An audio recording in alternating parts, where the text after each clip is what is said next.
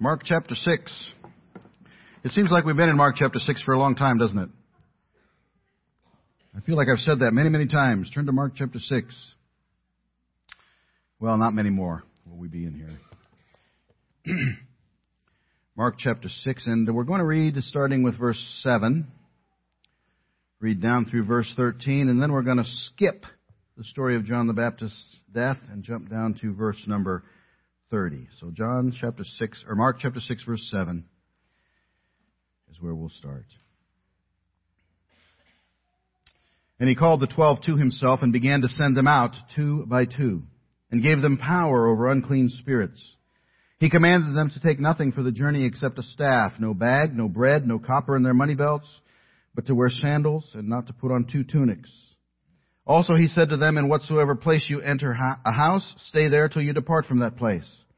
And whoever will not receive you nor hear you, when you depart from there, shake off the dust under your feet as a testimony against them. Assuredly I say to you, it will be more tolerable for Sodom and Gomorrah in the day of judgment than for that city. So they went out and preached that people should repent.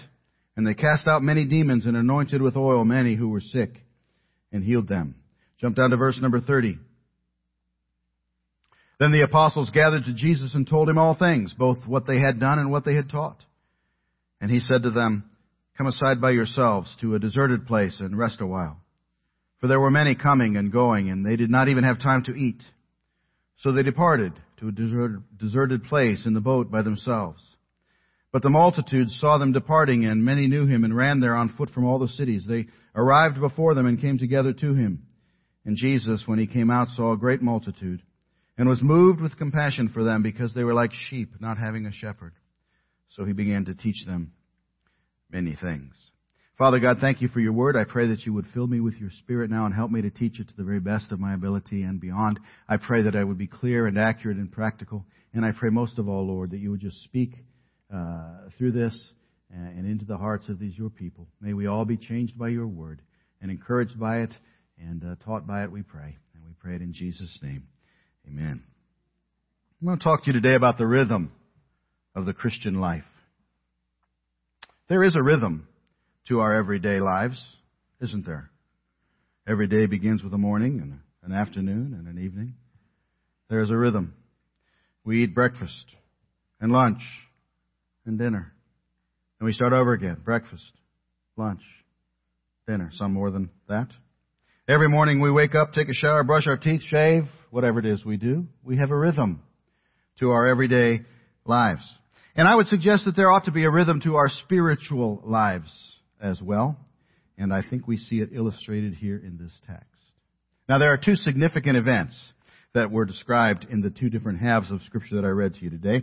First of all, we see the apostles going and returning from their first mission. Jesus had sent them out, and they had now returned and given a report to him. That's the first thing we see. And the second thing we see is that Jesus suggested to them that they come apart and rest as a result of that. And so I want to kind of break those down and examine those 2 areas of significance this morning. Think about that first mission, first of all. The apostles returning from their first mission. Now, when the last time that we were in Mark, which is a couple weeks ago now, we skipped verses 7 through 13 and concentrated on the story of the beheading, the martyrdom of John the Baptist.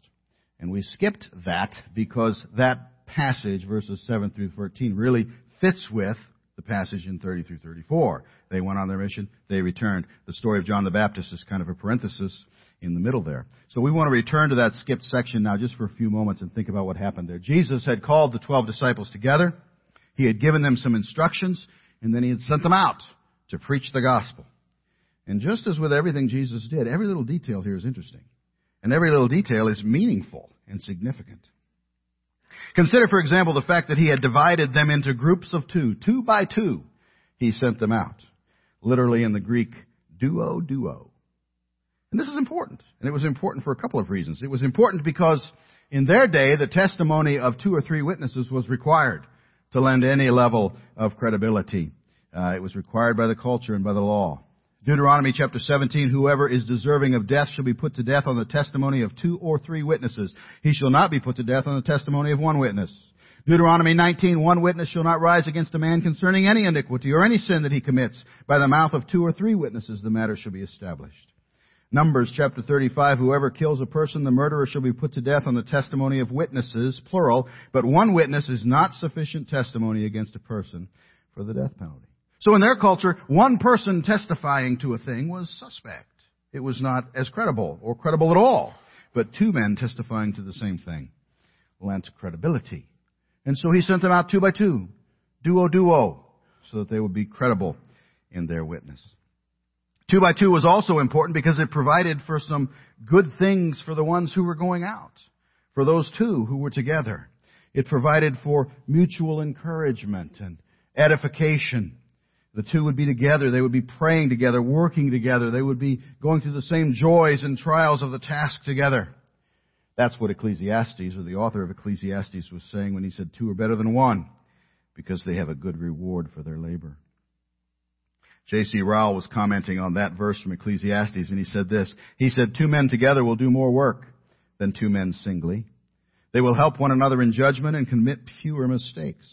They will aid one another in difficulties and less often fail to succeed. They will stir one another up when tempted to idleness and less often relapse into indolence and indifference. They will comfort one another in times of trial and be less often cast down. Pity the man who falls and has no one to help him up. Ecclesiastes 4:10. Duo, 2 by 2. We used to use that model when we were doing our Reaching Randolph one door at a time. I was just reminded this morning of someone who is here today as a result of that. And it still works today. It'll always work. It's the method that the Lord Jesus used here. It's the model that's used by the Mormons. The Mormons who, even though they're preaching a completely false gospel, succeed in spreading it to an ever-increasing group of people, to a large extent because they're following this model. Duo, 2 by 2. Another part of Jesus' instructions to the disciples as he sent them out was concerning some restrictions. Notice there were some interesting restrictions. Restrictions on provisions. Restrictions on supplies that they were not supposed to take on their mission. And I think Jesus wanted to ensure that they learned their provision was from God, not from men. They need not rely on men. One man said the overlying reason was so they would be dependent upon Christ for strength. The minimum of provisions was meant to call out the maximum of faith. I like that. The minimum of provisions was meant to call out the maximum of faith. They weren't to worry about their comfort. That's what verse 10 tells us. There was to be no switching accommodations to something a little plushier if it came along. Wherever they were to stay. They were not on a vacation. They were on a mission. They were to shake off the dust of their feet as a testimony against those who rejected their message. Verse number 11, they were to be as clear as they could be in their preaching, even when it meant explaining to people that the judgment of God awaited if they did not listen. Notice here that the sin of Sodom, which is so often held up as the pinnacle of sinfulness to us, pales in comparison to the sin of hearing the gospel and rejecting it. And so they were to be very clear and very practical and pronounce even judgment if necessary. So Christ, He had instructed them, He had equipped them, He had sent them out on this mission. And now we get down to verse number 30 and we see them returning from that mission and giving a report. Interestingly, upon their return, you'll notice Mark uses the word apostles. He hadn't used that word up to this point. There's a pretty obvious reason for that. The word apostles, he'd been calling them disciples up to this point, which was true. A disciple is a learner. An apostle is a sent one. And so what happened in verse number 7? Jesus sent them out. Now they've come back. And now He is referring to them as apostles. They reported in verse number 30 what they had done and what they had taught. Now, every time I've ever read that in the past, I always look at that in a negative way. I think, well, you cocky guys. You come back and you talk about what you have done. Notice the pronouns, what they had done and what they had taught. And I always assigned that a negative thinking. I noticed that they mentioned their works first and then their words. And it sounds to me always as if in their minds they're kind of saying, look at us. Look what we did. Jesus, look at us. We really did some good stuff here. In reality, if that's the case, they needed to recognize that they only did what they did because of the Spirit's enabling power. Just as Paul said in 2 Corinthians, he said, not that we are sufficient of ourselves to think anything as being from ourselves, but our sufficiency is from God. And I've oftentimes looked at this passage and thought they were wrong on that. But I don't know if I'm right there. You don't have to think of their report negatively. One person that I consulted in studying this, his take on this verse is just the opposite. He sees the apostles bringing their ministries and efforts to Jesus as all of us ought to do today, and saying, here's what I've done, Lord, am I doing right? Here's what I'm trying to do for you. Is this correct? How should I proceed? That's the way he sees what they're saying here. He kind of saw it as an extension of Saul's prayer on the Damascus Road when he fell before the Lord Jesus Christ and said, Lord, what would you have me to do? And so I don't know. I don't know if they were a little bit messed up in their mind as they came back, or whether or not they were just doing the right thing and reporting back. But the significant event is they'd gone, they'd come back, and they were reporting to Jesus what had taken place here. The second significant thing then takes place, and that is that Jesus called the disciples to take some time apart from others and rest. They had listened. They had gone as he instructed. They had labored for the Master, and now they needed to spend some time alone with him. And so Jesus told them to come aside by themselves to a deserted place and rest a while. Now, as we think about those two events, the disciples being sent and then returning, and the subsequent command that Jesus gave them to come apart now and rest for a while, I think we see a pattern. And I think we could call that pattern the rhythm of the Christian life. We come out from the presence of men into the presence of God. And then we go out from the presence of God into the presence of men. It's a rhythm that I think we see repeated throughout the life of a believer, or at least we should. So let's think about those two things just for a few moments this morning. The Christian life involves the constant coming out from the presence of men into the presence of God. The disciples had accomplished so much for Jesus. They had been busy in obedience and in preaching and in teaching. And all of that is wearying work. And so Jesus here emphasized that they needed to come and have a time of rest. And I think in that emphasis we see that we all who serve the Savior need to listen to that advice. We all need to come apart and rest for a while. Vance Havner used to say, if you don't come apart and rest, you will simply come apart. And it is true. Now, Jesus was not prescribing leisure here. That's not what this is about. He was not talking about, let's go and take a vacation now. He was prescribing alone time with Him. And it's not the first time that we see in the Gospel of Mark that kind of a prescription. Mark stressed the importance of it back in Mark chapter 4 and verse 34. He said, without a parable, He, Jesus, did not speak to them. When they were alone, He explained all things to His disciples. That's what He's talking about. This coming apart to rest, this getting alone with God, was something that Jesus not only stressed here in teaching, but also modeled in His life. He regularly spent time alone with His Father. Mark chapter 1 verse 35, in the morning, having risen a long while before daylight, He went out and departed to a solitary place, and there He prayed. So we all need to come apart and rest. We all need alone time with God. If you think about the story of Elijah in the Old Testament, 1 Kings chapter 19, if you want to read that sometime on your own, you remember what happens when a person doesn't get apart and rest. Elijah, of course, you will recall the story. He had gone up on the Mount Carmel and defeated the prophets of Baal, 400 of them. It was an amazing victory, and God actually answered his prayer by sending fire from heaven. It was one of the most amazing miracles you see in the Old Testament. But after this took place, we look at 1 Kings 19 and verse 4, and we see what happens next. But he, Elijah himself, went a day's journey into the wilderness and came and sat down under a broom tree, and he prayed that he might die. And he said, it is enough now, Lord, take my life, for I am no better than my fathers. And then as he lay and slept under a broom tree, suddenly an angel touched him and said to him, arise and eat. And then he looked, and there by his head was a cake baked on coals and a jar of water. So he ate and drank and lay down again. And the angel of the Lord came back the second time and touched him and said, arise and eat, because the journey is too great for you. So he arose and ate and drank, and he went in the strength of that food 40 days and 40 nights as far as Horeb, the mountain of God. Elijah had fought for God. Elijah had stood and preached against the false prophets of Baal. Elijah had seen the astonishing miracle, which none of us have ever seen, I don't think, of God answering by fire from heaven.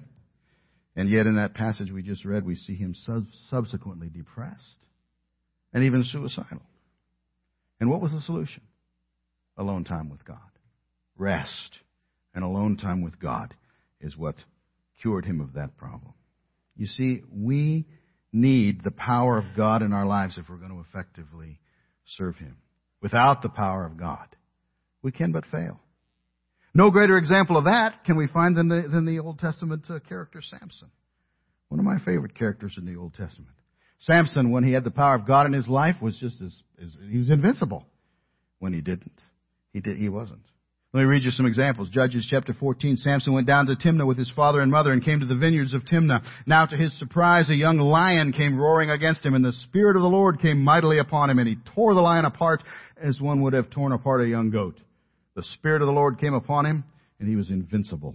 So they spoke to him, Judges 15, saying, "No, but we will tie you securely and deliver you into their hand, but we will surely not kill you." And they bound him with 2 new ropes and brought him up from the rock.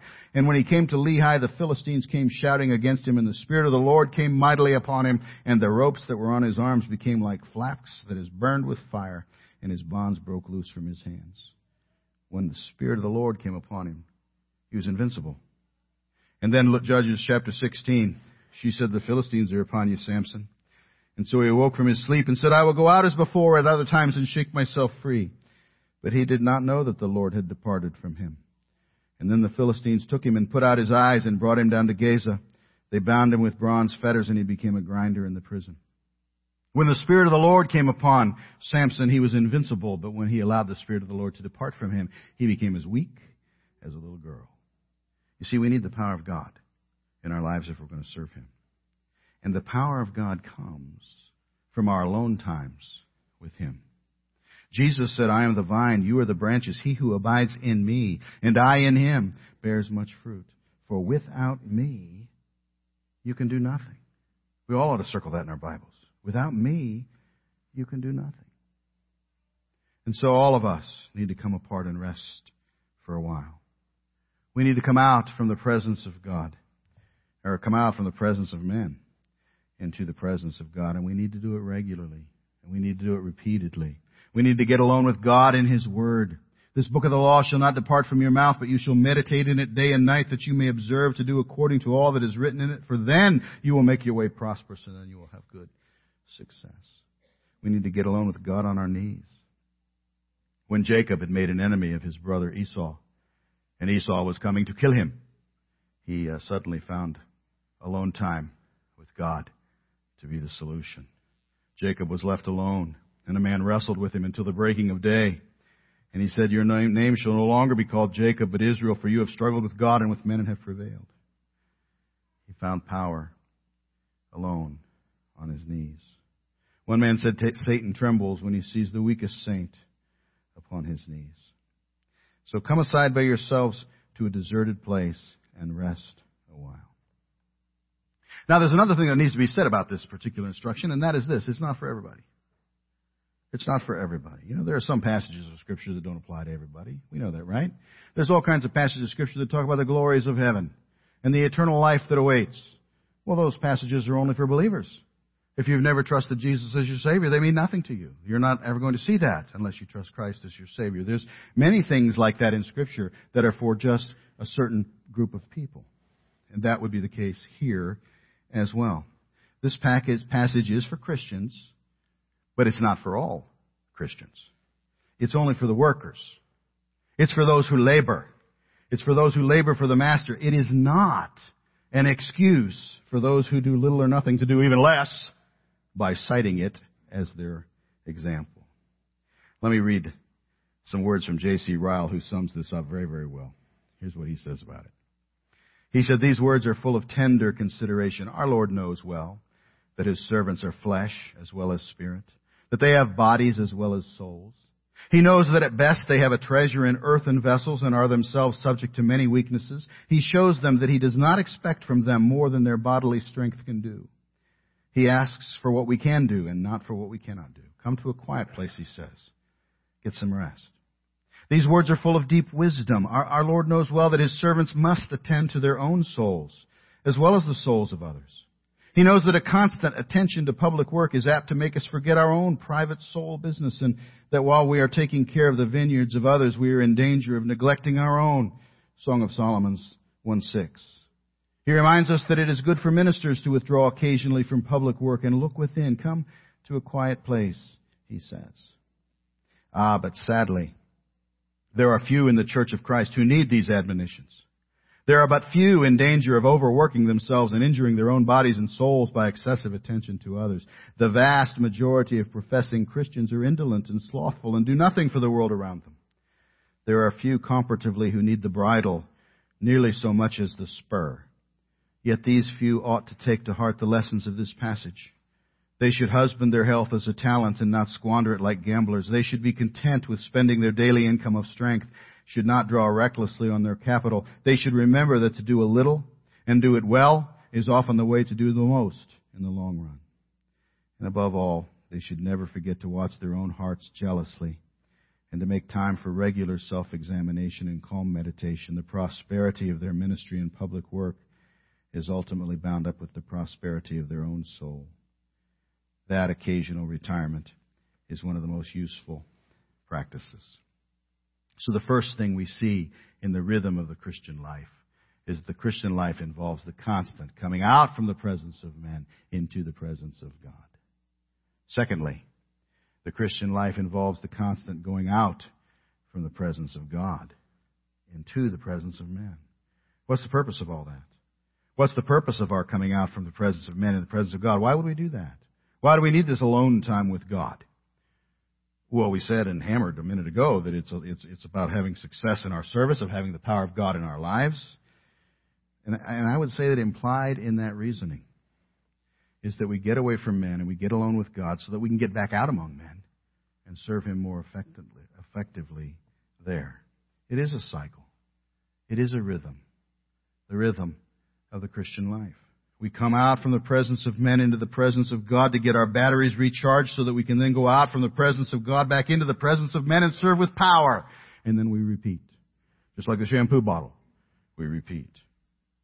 Oh, listen, brothers and sisters, devotion for the sake of devotion is just selfishness. I remember my father when I was younger, living at home as a child. I remember one night I was awakened from a sound sleep by all kinds of commotion in the house. And my father was having an asthma attack. Only time I remember this happening. Very traumatic experience because they were rushing about and he was gasping and carrying on and they were trying to figure out how to get him to the hospital and they eventually rushed him off to the hospital and here I am. You know, this was a big deal for a little guy. I thought, what's going on? He came back home afterwards. They treated him. He was fine. Greatly improved. And I remember asking him shortly thereafter, Dad, what happened? What was wrong? And he said something I've never forgot. He said, I could breathe in just fine, but I couldn't breathe out. And I thought how true that is of so many Christians. We can breathe in just fine, but we're not breathing out. And we must never forget that the power of God that comes upon us in our alone time is not just for our own personal use. It's that we might share with others. Sean Connery played King Arthur in a movie called First Knight. And he said something in there which I think is excellent theology, believe it or not, from Sean Connery. He said, God makes us strong for a while so that we can help each other. And I believe that's true. That's the whole reason that we get alone with God. Paul reminded the Philippians, let nothing be done through selfish ambition or conceit, but in lowliness of mind, let each esteem others better than himself. Let each of you look out not only for his own interests, but also for the interests of others. And so come aside by yourselves to a deserted place and rest a while. It's a means to an end, not just an end in and of itself. Come into the presence of God. And then go into all the world. That's the formula that we see in Scripture. That's why Jesus would come and speak to them and say, all authority has been given to me in heaven and on earth. Go therefore and make disciples of all the nations, baptizing them in the name of the Father, the Son, and the Holy Spirit, and teaching them to observe all things that I have commanded you. And lo, I am with you always, even to the end of the age.